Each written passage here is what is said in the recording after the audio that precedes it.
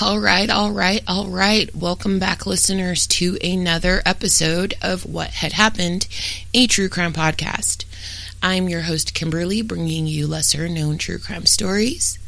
Thank you again for taking the time to listen. I know you can listen to anyone, and I'm so happy you choose to listen to me and lend me your ear each episode. Don't forget to favorite the podcast so you get notifications when episodes drop, as well as join the What Had Happened Facebook group, where I share true crime memes, true crime news, and podcast updates. Links for the Facebook group, Instagram, and Twitter accounts can be found below in the description box, along with all of my references. Today's episode is the third installment of Spooky Season True Crime Stories, given to you by moi. Last episode, I told you about bandmates turned frenemies, Oystein and Varg of the band Mayhem, and Oystein's demise at the hands of Varg. Real quick, I'm going to apologize. It's nice weather here in Anywhere, USA, and you might hear some, neighborly interaction outside of my home. It is what it is, so let's just keep on pushing. So, I love horror movies for a couple of reasons. One, I feared them as a child, but faced them head on as a teenager to find that I liked the fuck out of them. Because two, they provide an escape from the knowledge that real monsters exist, and what they're capable of doing are far scarier than anything that Hollywood can create.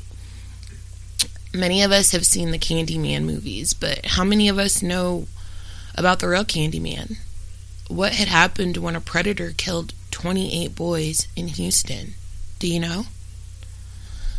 Dean Arnold Corll, Corll, so we're only going to use this last name a couple of times, was born on December 24th, 1939 to Arnold Corll and Mary Robinson in Fort Wayne, Indiana.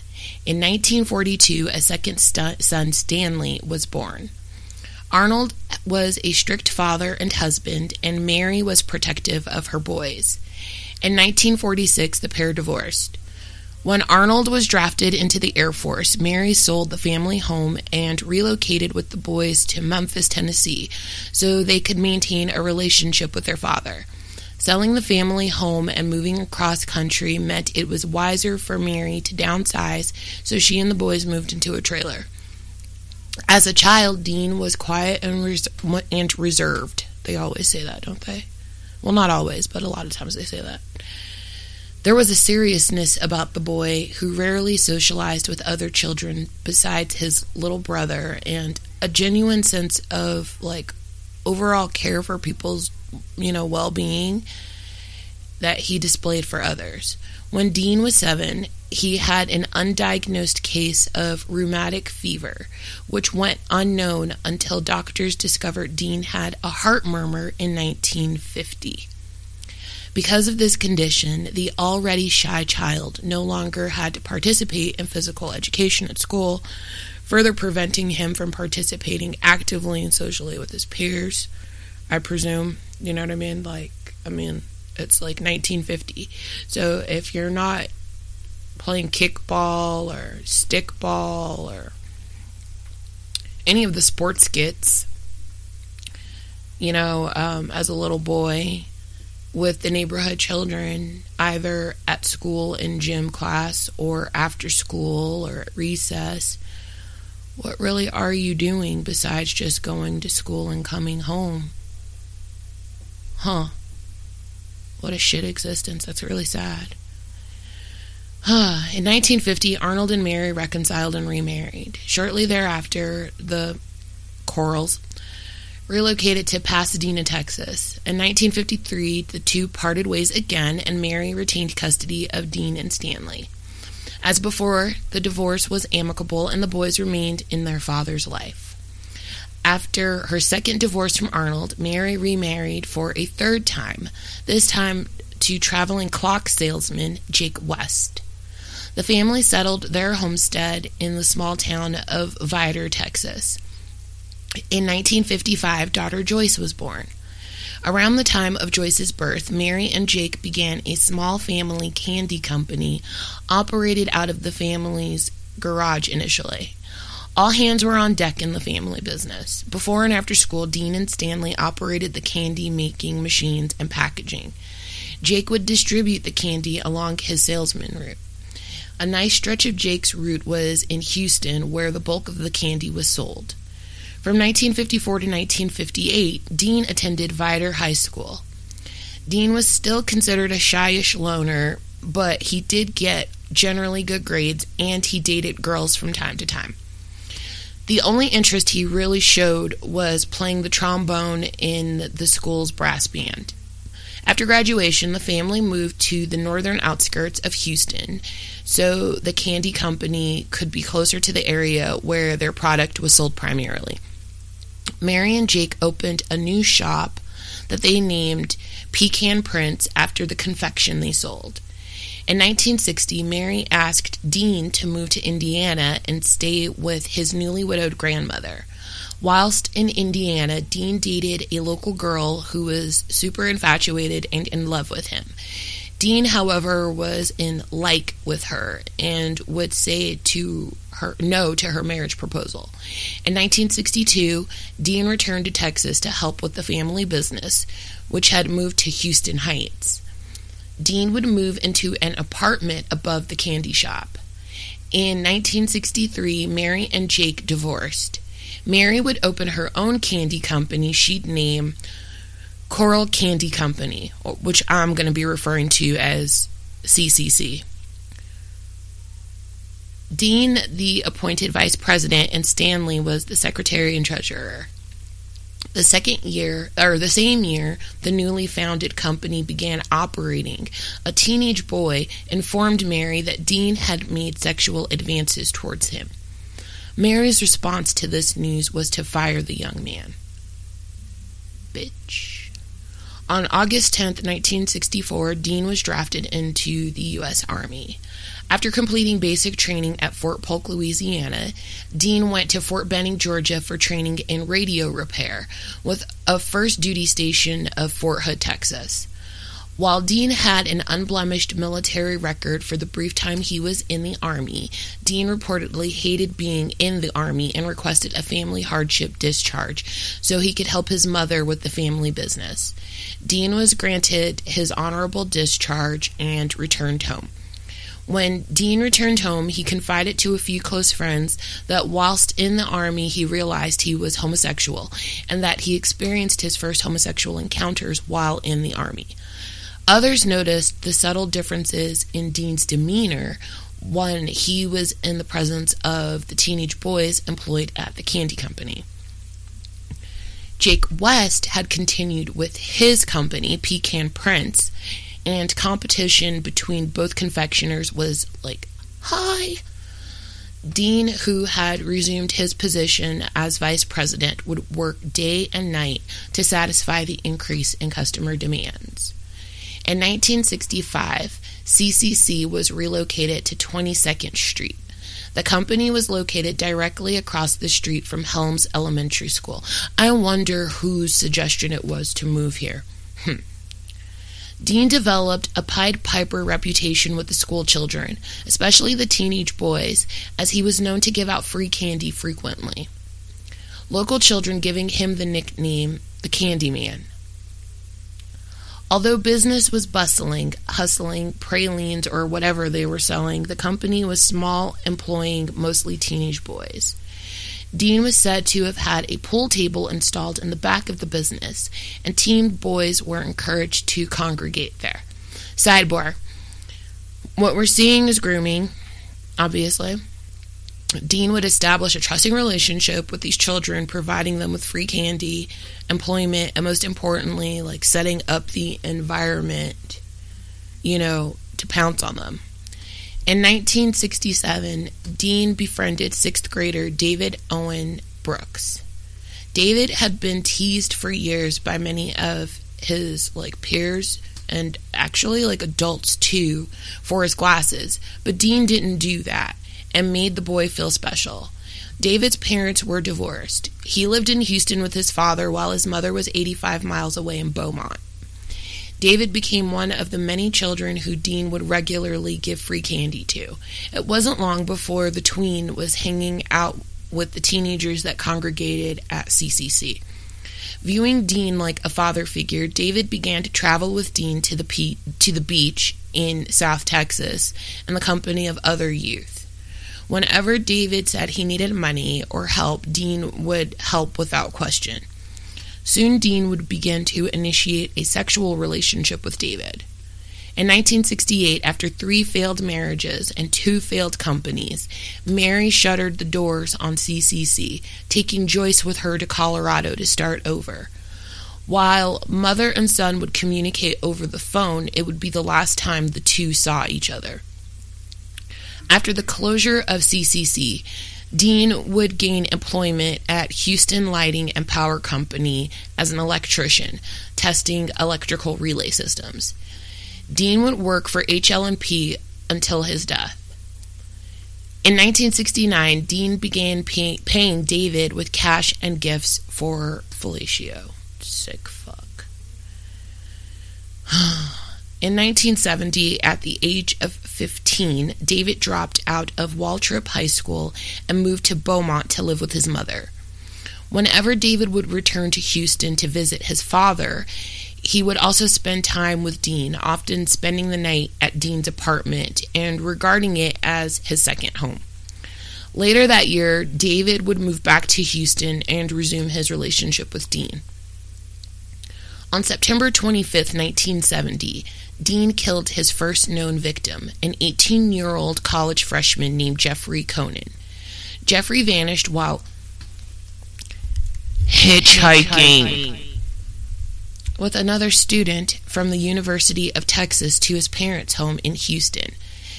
Jeffrey was dropped off alone at the corner of Westheimer Road and South Voss Road, near the uptown area of Houston. Dean most likely offered Jeffrey a lift to his home, which he accepted. At the time of Jeffrey's disappearance, Dean lived in an apartment on Yorktown Street near the intersection with Westheimer Road. So he was like right there.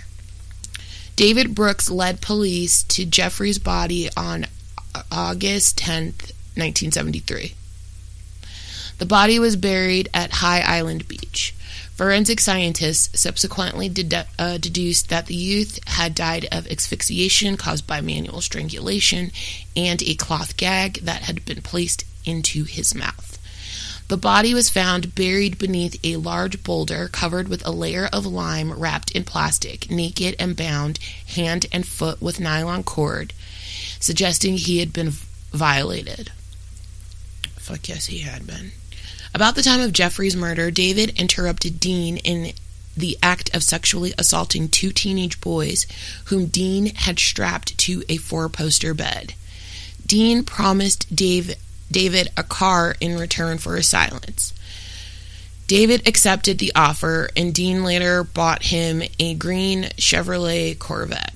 Sidebar, driving the 2021 C8 is like a dream. Good times, good times. Really enjoyed that. And it wasn't green, but it was Accelerate yellow. Gosh, she's a sexy bitch.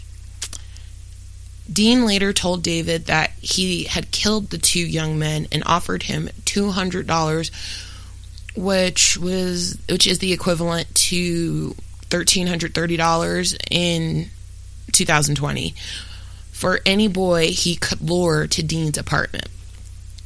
On December 13th, 1970, David lured 2 14-year-old Spring Branch youths named James Glass and Danny Yates away from a religious rally held in Houston Heights to Dean's Yorktown apartment. James was an acquaintance of David's,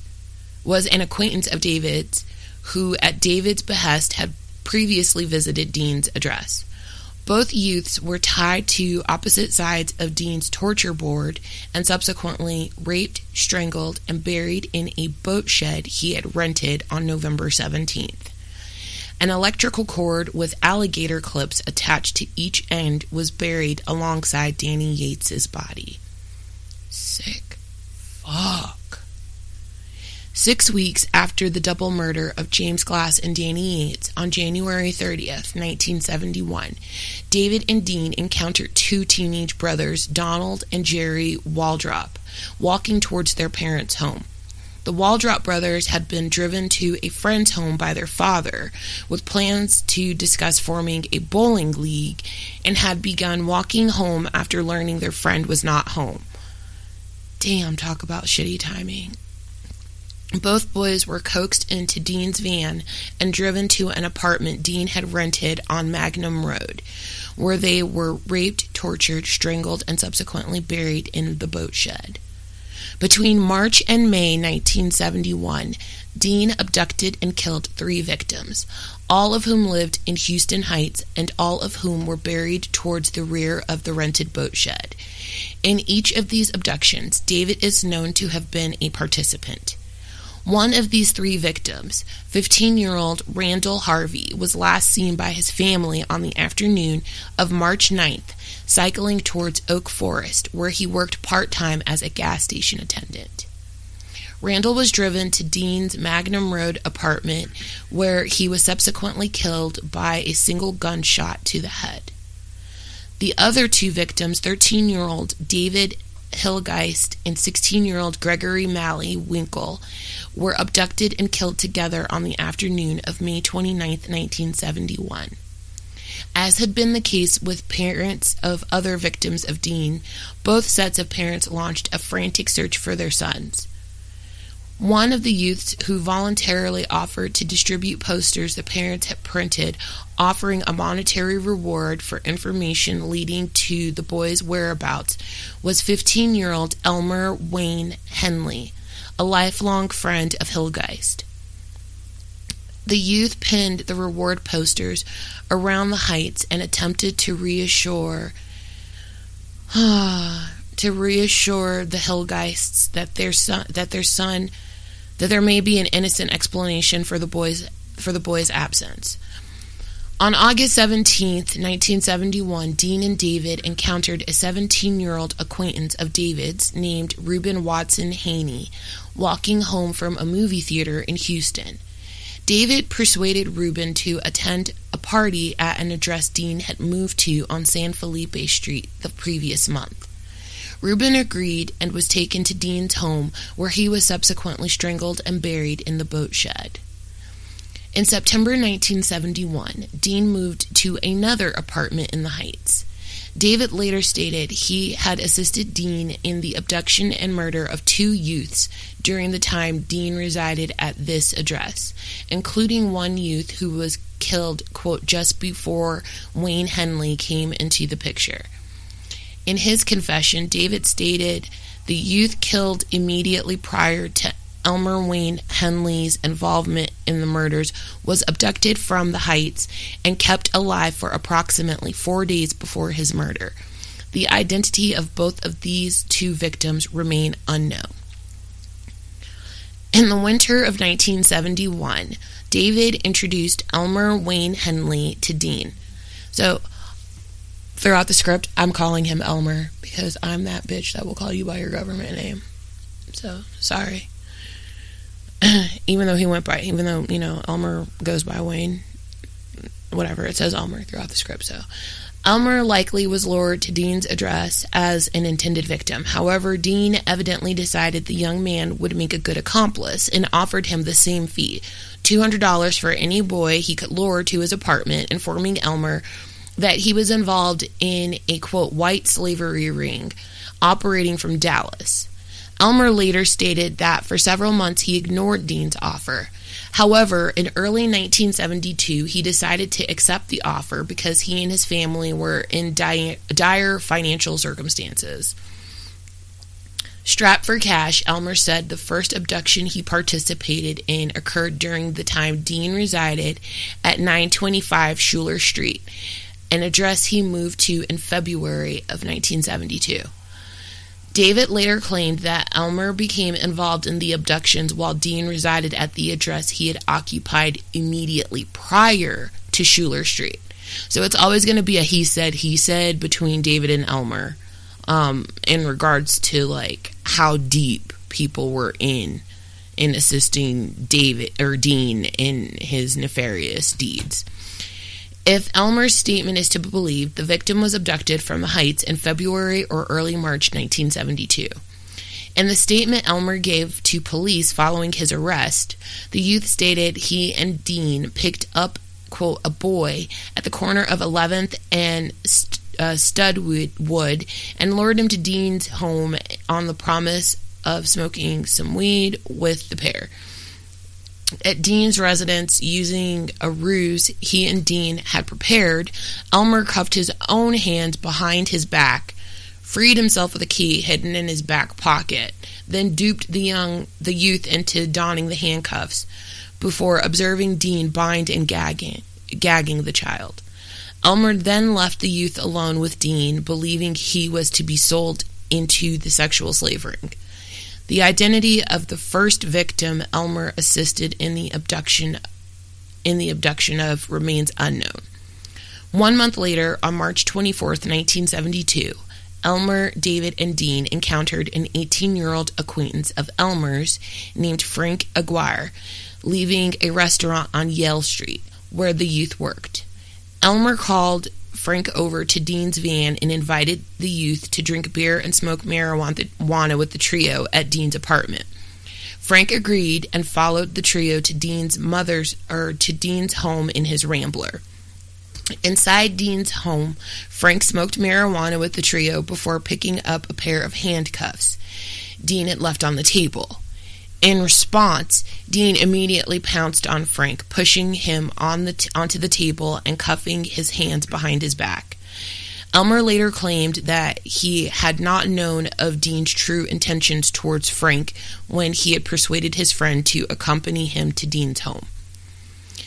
In a 2010 interview, he claimed to have attempted to persuade Dean not to assault and kill Frank once Dean and David had bound and gagged the youth. However, Dean refused, informing Elmer that he had raped, tortured, and killed the previous victim he had assisted in abducting, and that he intended to do the same with Frank. Elmer subsequently assisted Dean and David in Frank's burial at High Island Beach. Despite the revelations that Dean was, in reality, killing the boys he and David had assisted in abducting, Elmer nonetheless became an active participant in the abductions and murders. 1 month later, on April 20th, he assisted David and Dean in the abduction of another youth, a 17-year-old boy named Mark Scott. Mark, who was well known to both David and Elmer, was grabbed by force and fought furiously against attempts by Dean to restrain him, even attempting to stab his attackers with a knife. However, Mark saw Elmer pointing a pistol towards him, and according to David, Mark, quote, just gave up. Mark was tied to the torture board and suffered the same fate as Frank: rape, torture, strangulation, and burial at High Island Beach. David stated Elmer was, quote, especially sadistic in his participation in the murders committed at Schuler Street. Before Dean vacated the address on June 26th, Elmer assisted Dean and David in the abduction and murder of two youths named Billy Balch and Johnny Delhomme. In David's confession, he stated that both youths were tied to Dean's bed, and after their torture and rape, Elmer manually strangled Billy, then shouted, "Hey, Johnny!" and shot Johnny in the forehead, with the bullet exiting through the youth's ear. Johnny then pleaded with Elmer, "Wayne, please don't," before he was strangled. Both youth were buried at High Island Beach. During the time Dean resided at Schuler Street, the trio lured a 19-year-old boy named Billy Ridinger to the home. Billy Ridinger was tied to the plywood board, tortured and abused by Dean. David later claimed he persuaded Dean to allow Billy R. to be released, and the youth was allowed to leave the residence. On another occasion, during the time Dean resided at Schuler Street, Elmer knocked David unconscious as he entered the house. Dean then tied David to his bed and assaulted the youth repeatedly before releasing him. Despite the assault, David continued to assist Dean in the abductions of the victims. Sidebar. So, because David pleaded for the life of his friend Billy R. with Dean, and Dean, obliged and released Billy after abusing and torturing him, David had to pay. So, Elmer and Dean set David up, and Dean abused David. And David, being, under the mystical fuck shit bullshit haze of Dean, just kept coming back. After vacating the Schuler Street residence, Dean moved to an apartment on Westcott Towers, where in the summer of 1972 he is known to have killed a further 2 victims. The first of these victims, 17-year-old Stephen Sickman, was last seen leaving a party held in the Heights shortly before midnight on July 19th. The youth was savagely bludgeoned about the chest with a blunt instrument before he was strangled and buried in the boat shed. Approximately 1 month later, on or about August 21st, a 19-year-old named Roy Bunton was abducted while walking to his job as an assistant in a Houston shoe store. Roy was gagged with a section of Turkish towel and his mouth bound with adhesive tape. He was shot twice in the head and buried in the boat shed. Neither youth was named by either David or Elmer as being a victim of Dean, and both youths were only identified as victims in 2011. On October 2nd, 1972, Elmer and David encountered 2 Heights teenagers named Wally J. Simoneau and Richard Hembry walking to Richard's home. Wally and Richard were enticed to David's Corvette and driven to Dean's Westcott Towers apartment. That evening, Wally is known to have phoned his mother's home and to have shouted the word "Mama" into the receiver before the connection was terminated. Oh. The following morning, Richard was accidentally shot in the mouth by Elmer, good job, fuckface, with the bullet exiting through his neck. Several hours later, both youths were strangled to death and subsequently buried in the common graves inside the boat shed directly above the bodies of James Glass and Danny Yates. Sometime the following month, an 18-year-old Oak Forest youth known to both Dean and Elmer, named Willard Branch, disappeared while hitchhiking from Mount Pleasant to Houston. His gagged and emasculated body was buried in the boat shed. On November 15th, a 19-year-old Heights youth named Richard Kepner disappeared on his way to a phone booth. Richard was strangled and buried at High Island Beach. Altogether, at least 10 teenagers between the ages of 13 and 19 were murdered between February and November of 1972, 5 of whom were buried at High Island Beach and 5 inside the boat shed. On January 20th, 1973, Dean moved to an address on Wirt Road in the Spring Branch district of Houston. Within 2 weeks of moving into this address, he had killed 17-year-old Joseph Lyles. Joseph was known to both Dean and David. He had lived on Antoine Drive, the same street upon which David resided in 1973.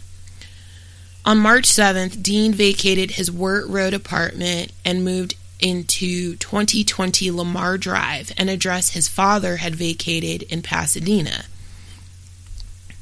No known victims were killed between February 1st and June 4th, 1973. Dean is known to have suffered from hydrocele, hydrocele, in early 1973, which may have contributed to his period of inactivity, and hydrocele is defined as a type of swelling in the scrotum that occurs when fluid collects in the thin sheath surrounding a testicle. Hydrocele is common in newborns and usually disappears without treatment by age 1. Older boys and adult men can develop a hydrocele due to inflammation or injury within the scrotum. The more you know. In addition, around the time of Richard Lyle's murder, Elmer had temporarily moved away to Mount Pleasant in an apparent effort to distance himself from Dean. These facts may account for this sudden lull in Dean's killings as well.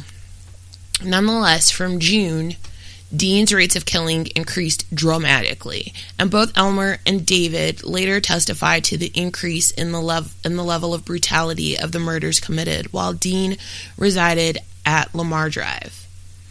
Elmer later compared the acceleration in the frequency of killing and the increase in the brutality exhibited by Dean towards his victims to being, quote, like a bloodlust, adding that he and David would instinctively know when Dean was to announce that he, quote, needed to do a new boy, due to the fact that he would appear restless, smoking cigarettes, and making reflex movements. On June 4th, Elmer and Dean abducted William Ray Lawrence. The youth was last seen alive by his father on 31st Street. After 3 days of abuse and torture, he was strangled before being buried at Lake Sam Rayburn. Less than 2 weeks later, 20-year-old Raymond Stanley Blackburn was abducted, strangled, and buried at Lake Sam Rayburn. On July 6, 1973, Elmer began attending classes at the Coaches Driving School in Bel Air, where he became acquainted with 15-year-old Homer Luis Garcia.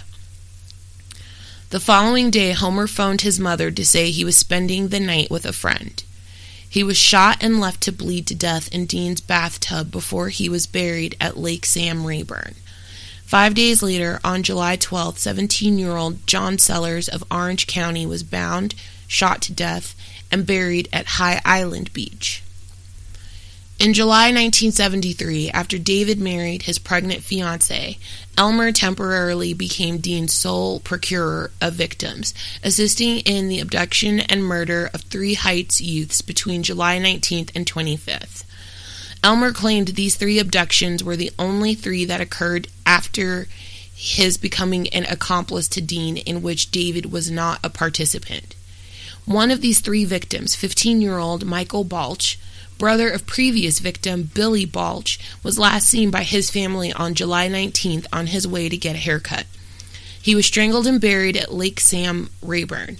The other 2 victims, Charles Cobble and Marty Ray Jones, were abducted together on the afternoon of July 25th, with Elmer burying their bodies in the boat shed. On August 3rd, 1973, Dean killed his last victim, a 13-year-old boy from South Houston named James Stanton Dramala.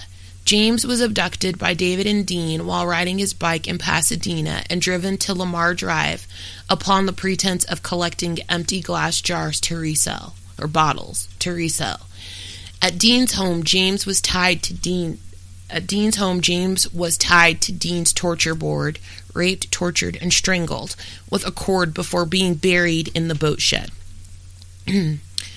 David later described James Dramala as a small blonde boy for whom he had bought a pizza and in whose company he had spent 45 minutes before the youth was attacked.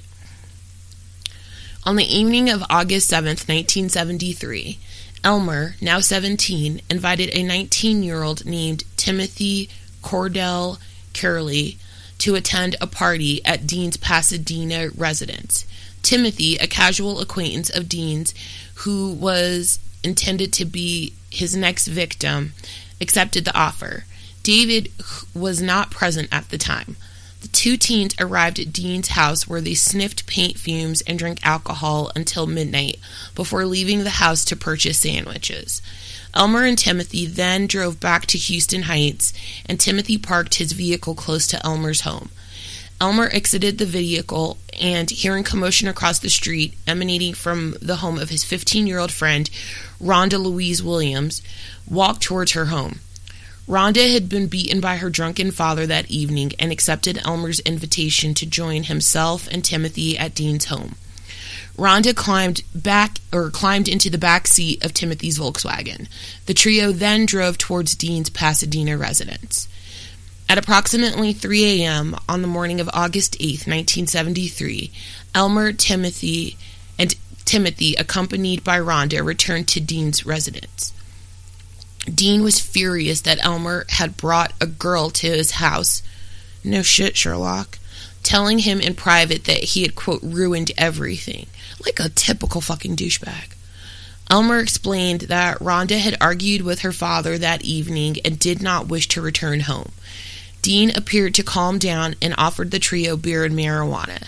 The three teenagers began drinking and smoking pot, with Elmer and Timothy also sniffing paint fumes as Dean watched them intently.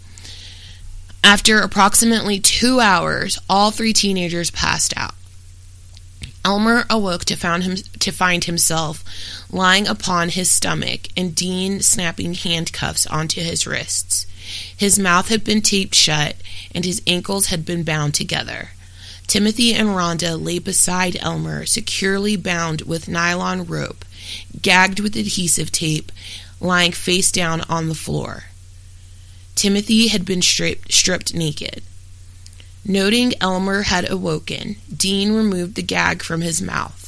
Elmer protested in vain against Dean's actions, whereupon Dean reiterated that he was angry with Elmer for bringing a girl to his house and that he was going to kill all three teenagers after he had assaulted and tortured Timothy, initially stating, quote, "Man, you blew it bringing that girl," before shouting, quote, "I'm going to kill you all, but first I'm going to have my fun." He then repeatedly kicked Rhonda in the chest before lifting Elmer to his feet, dragging him into his kitchen and placing a .22 caliber pistol against his stomach, threatening to shoot him. Elmer calmed Dean, promising to participate in the torture and murder of both Rhonda and Timothy if Dean released him.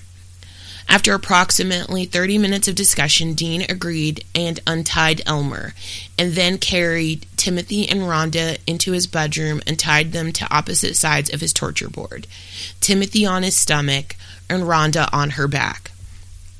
Dean then handed Elmer a hunting knife and ordered him to cut away Rhonda's clothes, insisting that while he would rape and kill Timothy, Elmer would do likewise to Rhonda. Elmer began cutting away Rhonda's clothes as Dean undressed and began to assault and torture Timothy. Both Timothy and Rhonda had awakened by this point. Timothy began writhing and shouting as Rhonda, whose gag Elmer had removed, lifted her head and asked Elmer, "Is this for real?" To which Elmer answered, "Yes." Rhonda then asked Elmer, "What are you going to do? Are you going to do anything about it?" Elmer then asked Dean whether he might take Rhonda into another room. Dean ignored him, and Elmer then grabbed Dean's pistol, shouting, "You've gone far enough, Dean."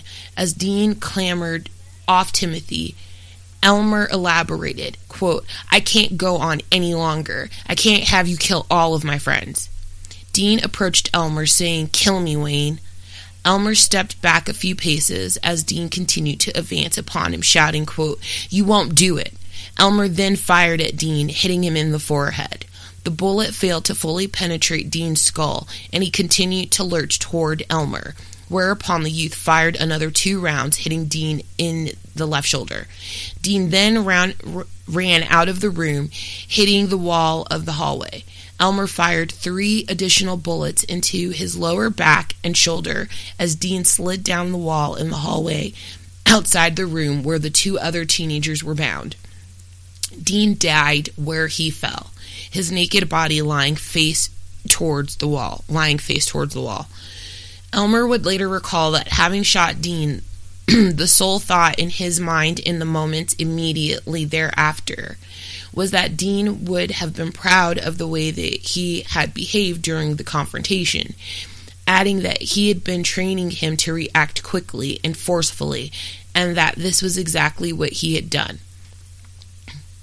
After he had shot Dean, Elmer released Timothy and Rhonda from the torture board, and all three teenagers dressed and discussed what actions they should take. Elmer suggested to Timothy and Rhonda that they should simply leave, to which Timothy replied, quote, "No, we should call the police." Elmer agreed and looked up the number for the Pasadena Police Department in Dean's telephone directory. At about 8:24 a.m. on August 8, 1973, Elmer placed a call to the PPD. His call was answered by an operator named Velma Lines. In his call, Elmer blurted to the operator, "Y'all better come here right now. I just killed a man." Elmer gave the address to the operator as 2020 Lamar Drive, Pasadena. As the teens waited upon Dean's porch for the police to arrive, Elmer mentioned to Timothy that he had, quote, done that 4 or 5 times before. Quote, talking about killing by shooting. Minutes later, a PPD patrol car arrived at 2020 Lamar Drive. The 3 teenagers were sitting on the porch outside the house, and the officer noted the .22 caliber pistol on the driveway near the trio. Elmer told the police officer that he was the individual who had made the call, and indicated that Dean's body was inside the house. After confiscating the pistol and placing the 3 teens inside the patrol car, the officer entered the bungalow and discovered Dean's body inside the hallway. The officer returned to the car and read Elmer his Miranda rights. In response, Elmer shouted, quote, "I don't care who knows about it. I have to get it off my chest." Timothy later told detectives that before the police officer had arrived at Lamar Drive, Elmer had informed him, quote, "If you wasn't my friend, I could have gotten $200 for you."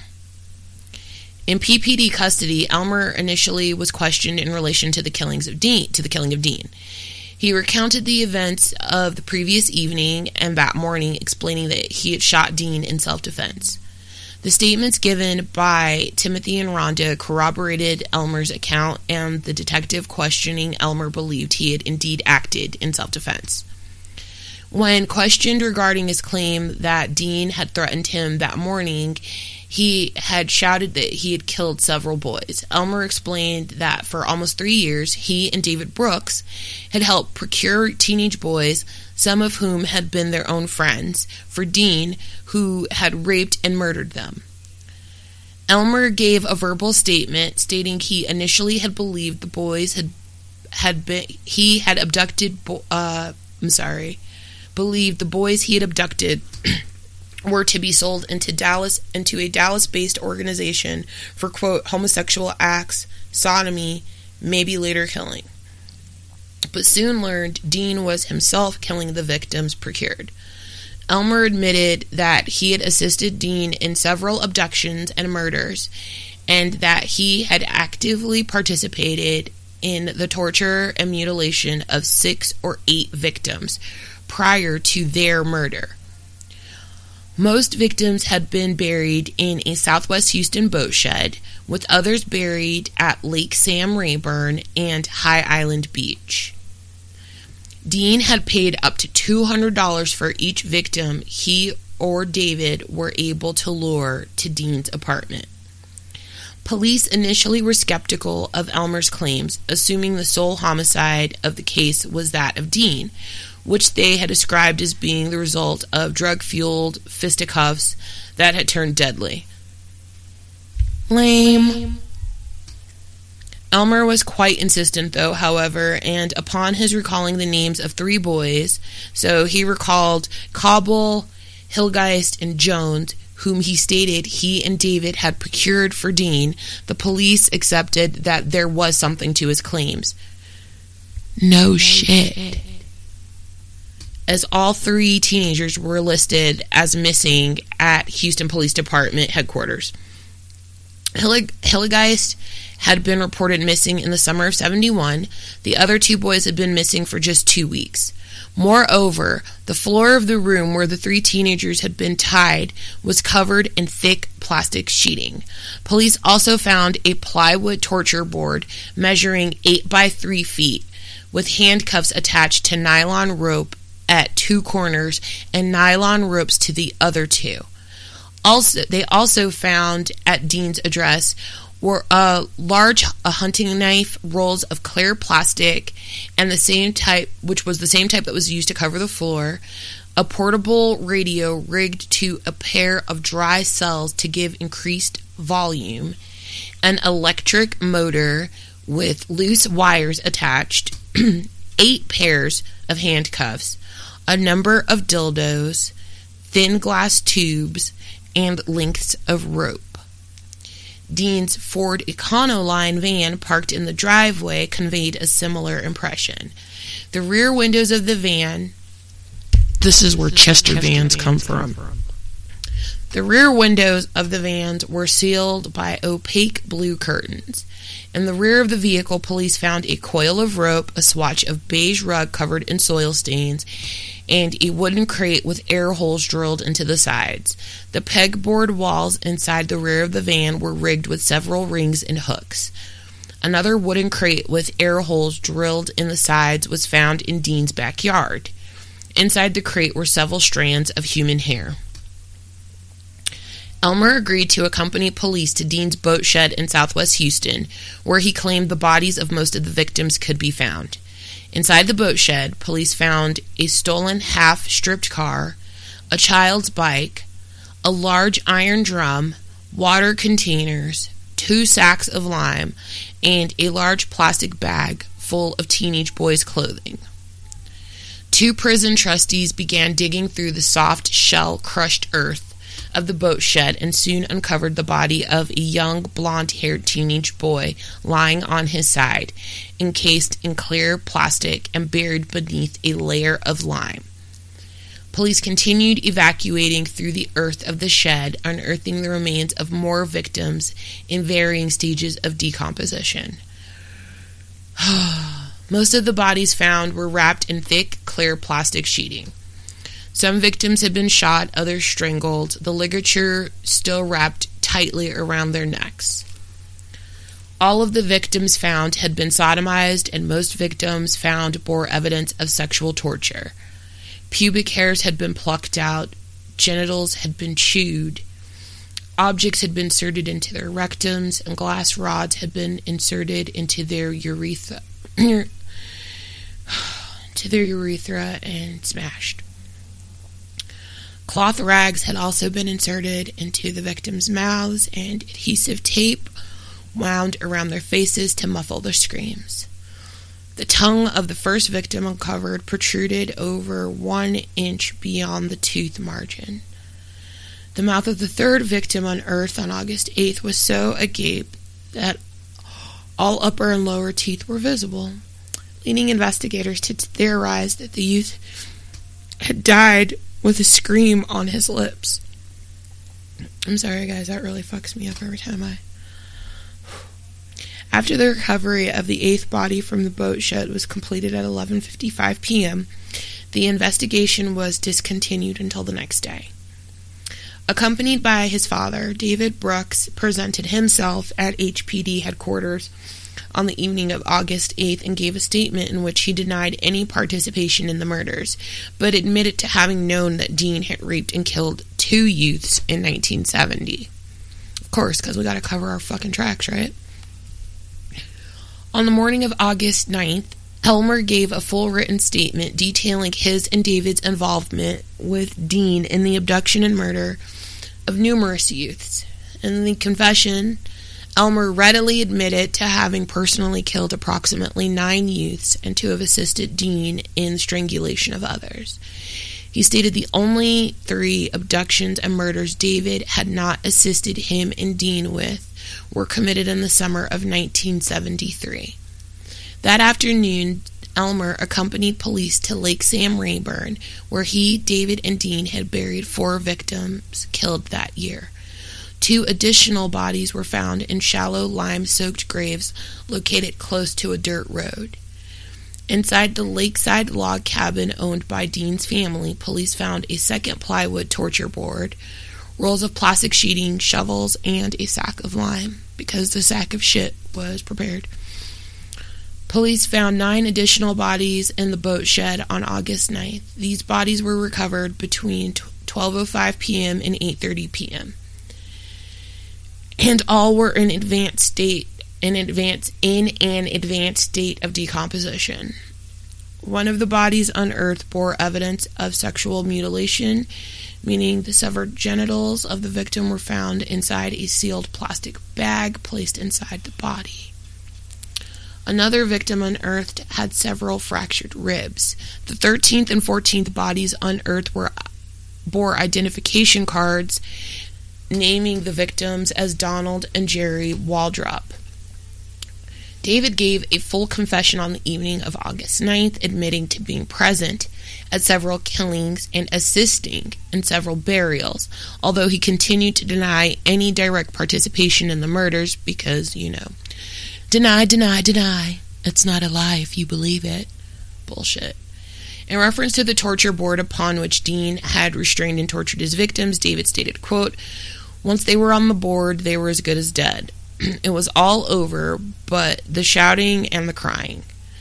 He agreed to accompany police to High Island Beach to assist in the search for the bodies of the victims.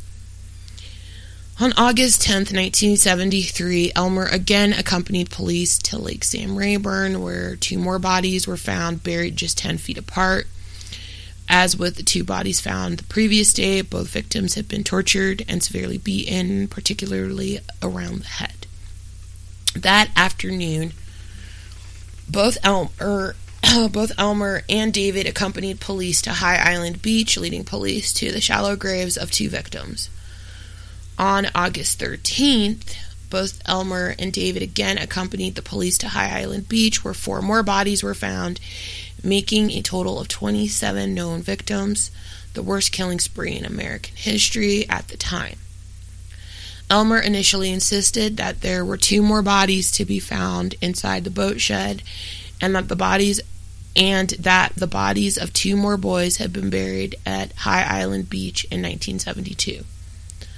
At the time, the killing spree was the worst case of serial murder in terms of the number of victims in the United States, exceeding the 25 murders attributed to Juan Carano, who had been arrested in California in 1971 for killing 25 men.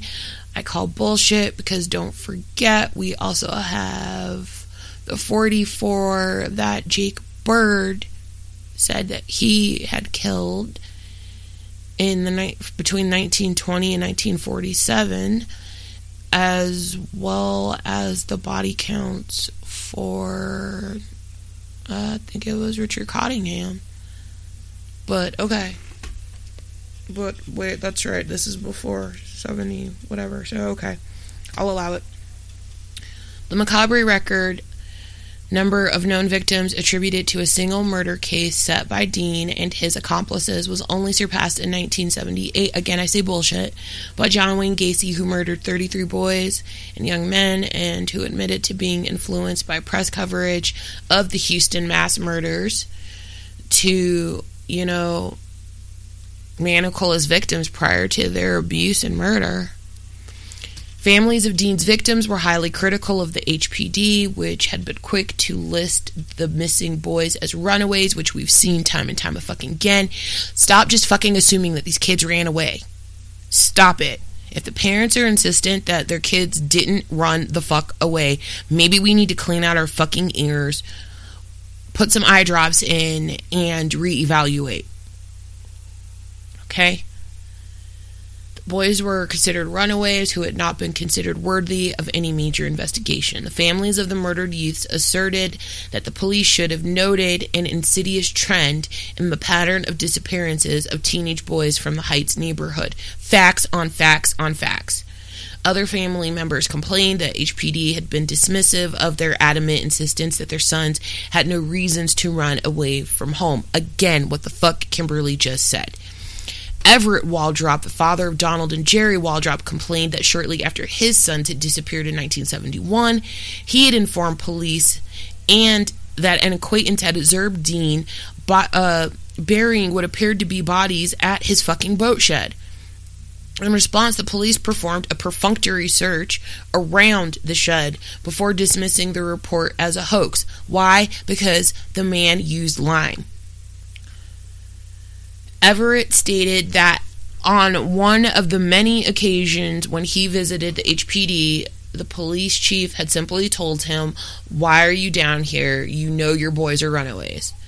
The mother of Gregory Malley Winkle stated, quote, "You don't run away from home with nothing but a bathing suit and 80 cents. By May 1974, 21 of Dean's victims had been identified, with all but 4 of the youths having either lived in or had close connection to Houston Heights. 2 more teenagers were identified in 1983 and 1985. One of whom was Richard Kepner, who also lived in Houston Heights. The other was Willard Branch, who lived in the Oak Forest district of Houston. So, on August 13th, a grand jury convened in Harris County to hear evidence against Elmer and David. The first witnesses to testify were Rondo Williams and Timothy Cordell Carley, who testified to the events of August 7th and 8th, leading to the death of Dean Corll. Another witness who testified to his experience at the hands of Dean was Billy Ridinger.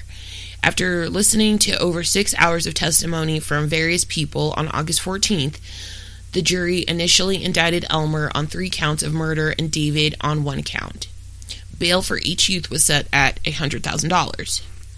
The district attorney requested that Elmer undergo a psychiatric examination to determine whether he was mentally competent to stand trial, but his attorney, Charles Melder, opposed the decision, stating the move would violate Elmer's constitutional rights. By the time the grand jury had completed its investigation, Elmer had been indicted for 6 murders and David for 4. Elmer was not charged with the death of Dean Corll, which prosecutors ruled on September 18th had been committed in self-defense because it fucking was. Elmer Wayne Henley and David Owen Brooks were tried separately for their roles in the murders. Elmer was brought to trial in San Antonio on July 1st, 1974, charged with 6 murders committed between March 72 and July 1973. The prosecution called dozens of witnesses, including Timothy and Billy Ridinger. Billy Ridinger testified that at Dean's home, he was tied to the torture board and assaulted repeatedly by Dean before he was released. Other incriminating testimony came from police officers who read from Elmer's written statements. In one part of his confession, Elmer had described his luring of 2 of the victims for whose murder he had been brought to trial, Cobble and Jones, to Dean Corll's Pasadena residence. Elmer had confessed that after their initial abuse and torture at Dean's home, Cobble and Jones each had one wrist and ankle bound to the same side of Dean's torture board. The youths were then forced by Dean to fight each other with the promise that the youth who beat the other to death would be allowed to live. After several hours of each youth beating the other, Jones was tied to a board and forced to watch Cobble again be assaulted, tortured, and shot to death before he himself was again raped, tortured, and strangled with a Venetian blind cord. The 2 youths were killed on July 27th, 1973. Remember, they were abducted on July 25th, 2 days after they had been reported missing. Several victims' parents had to leave the courtroom to regain their composure as police and medical examiners described how their relatives were tortured and murdered. Throughout the trial, the state introduced 82 pieces of evidence, including Dean's torture board and one of the boxes used to transport the victims. Inside the box, police had found hair which examiners had concluded came from both Colby and Elmer, or Cobble and Elmer. Upon advice from his defense counsel, Elmer did not take the stand to testify. His attorney, Will Gray, cross-examined several witnesses but did not call any witnesses or experts for the defense. On July 15, 1974, both counsels presented their closing arguments to the jury. The prosecution seeking life imprisonment, the defense a verdict of not guilty. In his closing argument to the jury, District Attorney Carol Vance apologized for his not being able to seek the death penalty, adding that the case was, quote, the most extreme example of man's inhumanity to man I have ever seen. The jury deliberated for 92 minutes before finding Elmer guilty of all 6 murders for which he was tried. The following day, July 16th, 34 formal procedures to sentence Elmer for the 6 guilty verdicts began. And on August 8th, Judge Preston Dial ordered that Elmer serve each 99-year sentence consecutively, totaling 594 years, as he was transferred to the Huntsville unit to formally begin his sentence. Elmer appealed his sentence and conviction, contending the jury in his initial trial had not been sequestered, that his attorney's objections to new media being present in the courtroom had been overruled, and citing that his defense team's attempts to present evidence contending that the initial trial should not have been held in San Antonio had also been overruled by the judge. Elmer's appeal was upheld, and he was awarded a retrial in December 1978. Elmer's retrial began on June 18, 1979. The second trial was held in Corpus Christi, with Elmer again represented by defense attorneys Will Gray and Ed Peglow. Elmer's attorney again attempted to have Elmer's written statements ruled inadmissible. However, Judge Noah Kennedy ruled the written statements given by Elmer on August 9, 1973 as admissible evidence. The retrial lasted 9 days, with Elmer's attorneys again calling no defense witnesses and again attacking the credibility of Elmer's written confession. The defense also contended the evidence provided by the state belonging to Dean Curl, not Elmer Wayne Henley. On June 27, 1979, the jury deliberated for over 2 hours before reaching their verdict. Elmer was again convicted of 6 murders and sentenced to 6 concurrent 99-year terms. David Brooks was brought to trial on February 27, 1975. He had been indicted for 4 murders committed between December 1970 and June 1973, but was brought to trial charged only with the June 1973 murder of 15-year-old William Ray Lawrence. David's defense attorney, Jim Skelton, argued that his client had not committed any murders and attempted to portray Dean and to a lesser degree Elmer as being the active participants in the actual killings. Assistant District Attorney Tommy Dunn dismissed the defense's contention outright, at one point telling the jury, "This defendant was in on this killing, his murderous rampage from the very beginning. He tells you he was a cheerleader, if nothing else. That's what he was telling you about his presence. You know he was in on it." David's trial lasted less than 1 week. The jury deliberated for just 90 minutes before they reached a verdict. He was found guilty of Lawrence's murder on March 4th, 1975, and sentenced to life imprisonment. David showed no emotion as the sentence was passed, although his wife burst into tears. David also appealed his sentence, contending that the signed confessions used against him were taken without his being informed of his legal rights, but his appeal was dismissed in May 1979. Elmer is serving his life sentence at the Mark W. Michael Unit in Anderson County, Texas. Successive parole applications dating from 1980 have been denied. He is next eligible for parole in October 2025. David served his life sentence at the Terrell Unit near Rocheron, Texas. He died of COVID-19 related complications at the Galveston Hospital on May 28th, 2020, at the age of 65. So, what had happened was this. The real Candyman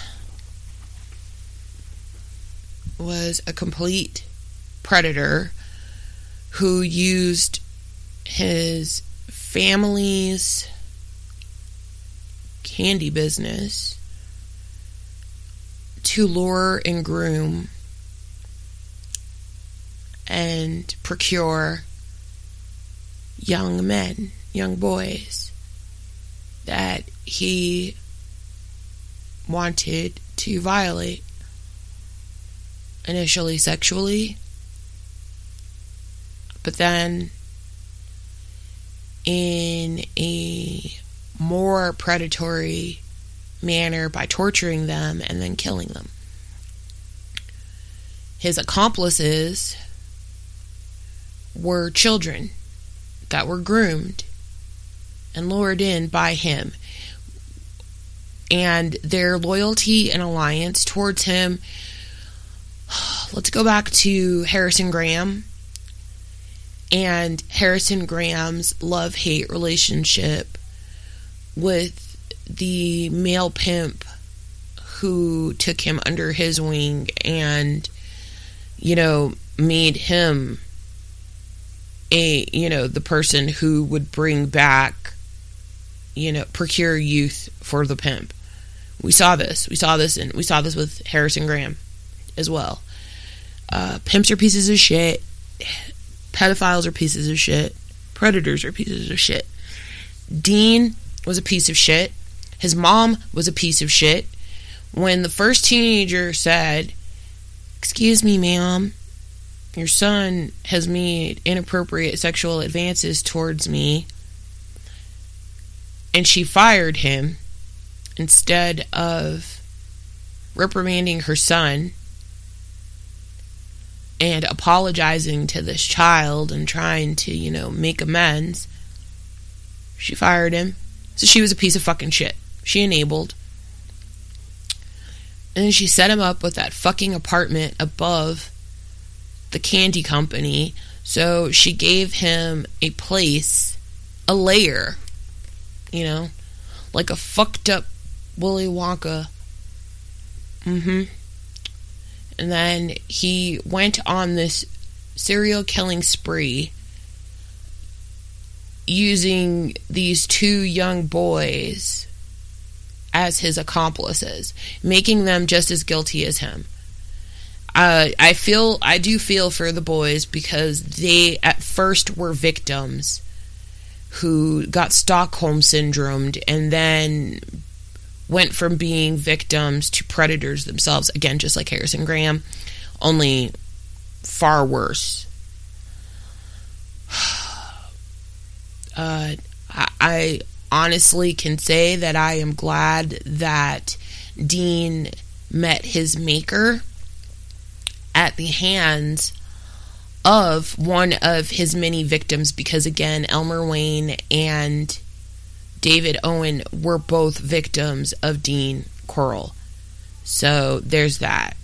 So I'm glad that, Elmer Wayne was finally able to find some balls about him when he saw that his two more of his friends were about to get, murked up.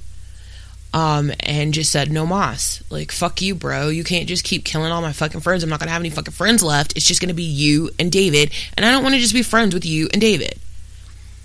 And I think it was a pusser-for move on David's part to, try to diminish, or downplay his role because he was the first one. He brought Elmer in. This was, he was just as responsible as Elmer was in a lot of this shit.